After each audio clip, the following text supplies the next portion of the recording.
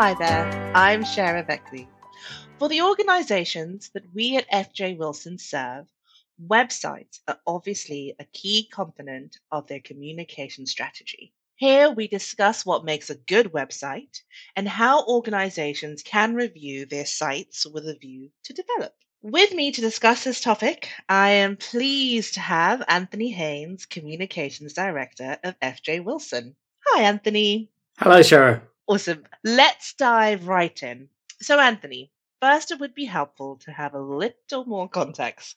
Given you're not a techie, where does this interest in how to assess a website come from? Well, you're right. I'm certainly not a techie. I'm not a web designer. I'm not a web developer. I don't have the knowledge to do that. But I think sometimes it's useful. There's no shortage of advice, by the way, from techies if you Google that on how to create good websites.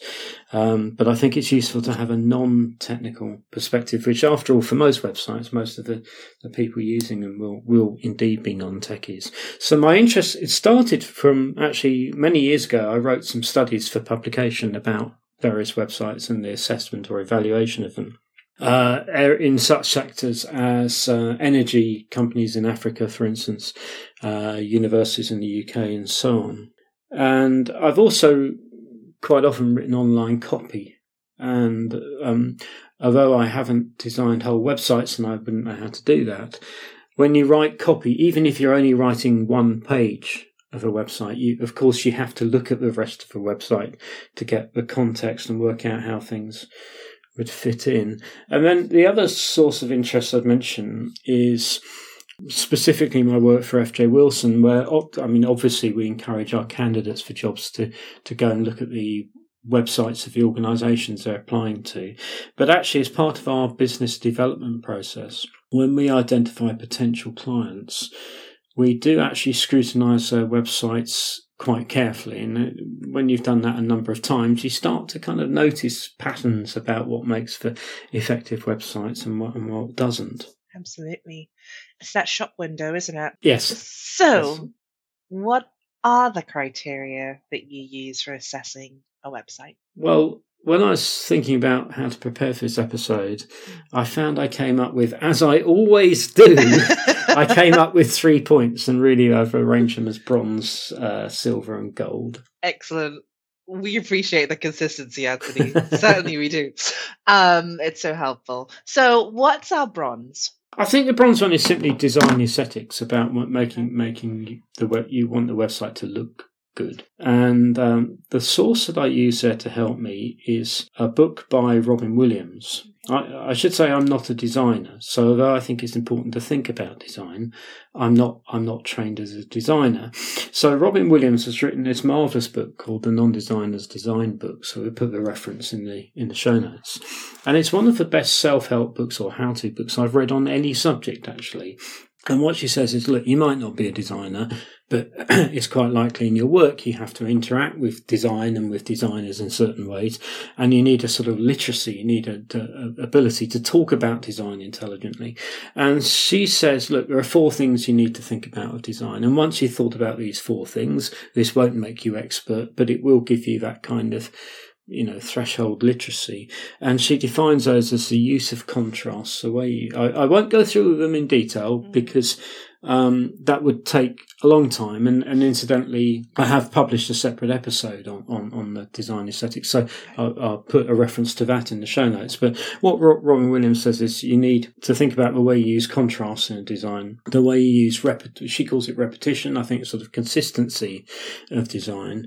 The way you use proximity, are the things that are closely related in meaning actually spatially close? Are the things that are quite separate in meaning, are they separated by plenty of space, so that space becomes a sort of semantic concept? And then the final one is alignment. So on the website page, how well do the different components align in a sort of geometric sense? In other words, maybe you've got some boxes on the page and you want all their left-hand edges to align, or maybe it's the right-hand edges, or maybe it's simply the horizontal alignment, like you want all the lower edges of each component to align. But one way or another, having a clear principle of alignment, Robin Williams says, will create a more professional feel about the design. Or I like to say in my simple terms, it's pleasing to the eye. Yes, indeed. So you yes. definitely want to spend a bit more time on that page. And thinking of an example of good practice, what would that be? I think First Intuition's website. So with each of the websites you mentioned, obviously we'll put a link in the show notes, but it's www.firstintuition.co.uk. When I was exploring that, I was particularly struck by the use of alignment on the website. Thank you. And the silver? Silver one is navigability.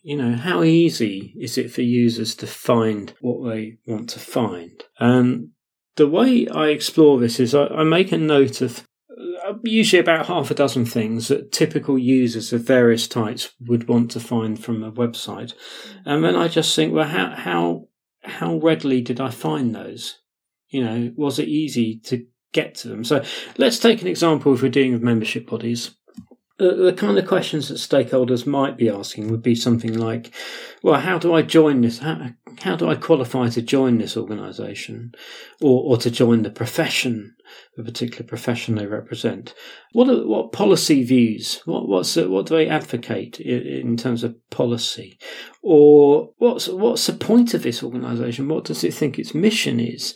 Or this website's about a particular profession and I don't really know anything about that profession. So as a layperson, what can I learn about this profession? Or it might simply be, where's the annual report? How can I find the annual report and the annual accounts? And actually, when we're doing our business development process at FJ Wilson, we always look for the annual accounts and annual reports. And it's interesting how normally they are there somewhere on the website, and occasionally we have to go to Companies House. But it can be very difficult to actually work out where they are. So the two questions I ask her are, okay, how much scrolling or clicking do I have to do to get to things? And it's worth bearing in mind, in terms of accessibility, some people are scrolling, some people are clicking, depending on the device that they're using. So there is an accessibility issue here. And then the key thing is decisions. Like, how many decisions did I have to make? And were they self-evident, or did I have to guess? So when I'm trying to find the annual report, is it simply click, click, click, there it is?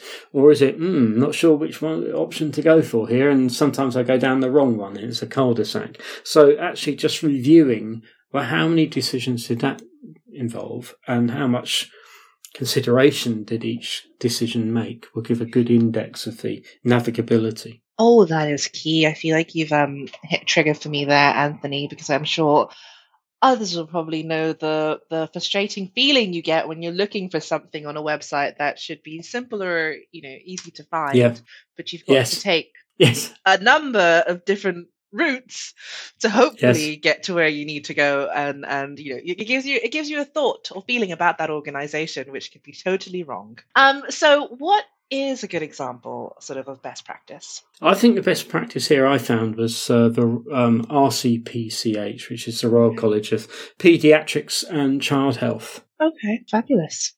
And finally, what is the gold criteria that you use for assessing a website? It's a question of how well a website functions or performs for a range of stakeholders.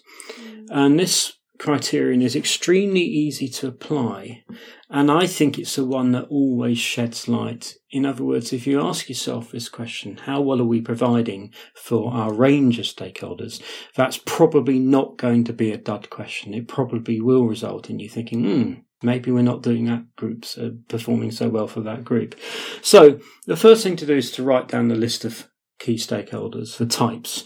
And there's no great consensus on how to categorise those, but we've published, haven't we, an episode already on the business of stakeholder management, so we'll put a reference in the show notes to that. But the categorisation I use, as I say, it's not authoritative, but I look at the current and prospective membership of the organisation, the current and prospective employees, the communities that they form part of, whether that's the local communities or communities of practice, the media, which I think these days I would include the social media in there as well, the government and the people who make policies, the owners and investors, if that's actually pertinent to these particular organisations, their suppliers, and the environment. And it's worth saying a word about the suppliers. I mean, that's often the one that's overlooked, and of course, organisations can only be as good as their suppliers. Definitely. And from your sort of experience in assessing, what's a good practice example? I think it's the RCOA, which is the Royal College of Anaesthetists. I think they're particularly good at, it's clearly been a sort of element of their thinking that they want to provide for a range of stakeholders. And if there was one thing you've noticed that would be most helpful to professional organisations to improve their websites, what would that be? I think it's the point I just mentioned. It would be just just go and look at your website through the eyes of a variety of stakeholders. And I would say if your organisation's in any way typical, you will find that some are provided for better than others, and there will be gaps in provision. And I think as a way of challenging that, I would say start by looking at suppliers, because in most cases, that's probably the area that people are weakest at. There we go.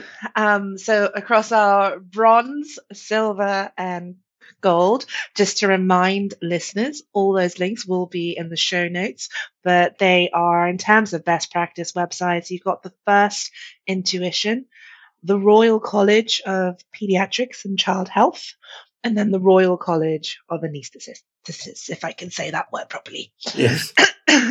Well, thank you very much again, Anthony, for some real tangible nuggets. It's a pleasure, Shara. Thank you. And thank you to our listeners. And please do join us for the next episode of Recruitment in the Modern World. The music for this episode comes courtesy of the composer Harry Chalmers.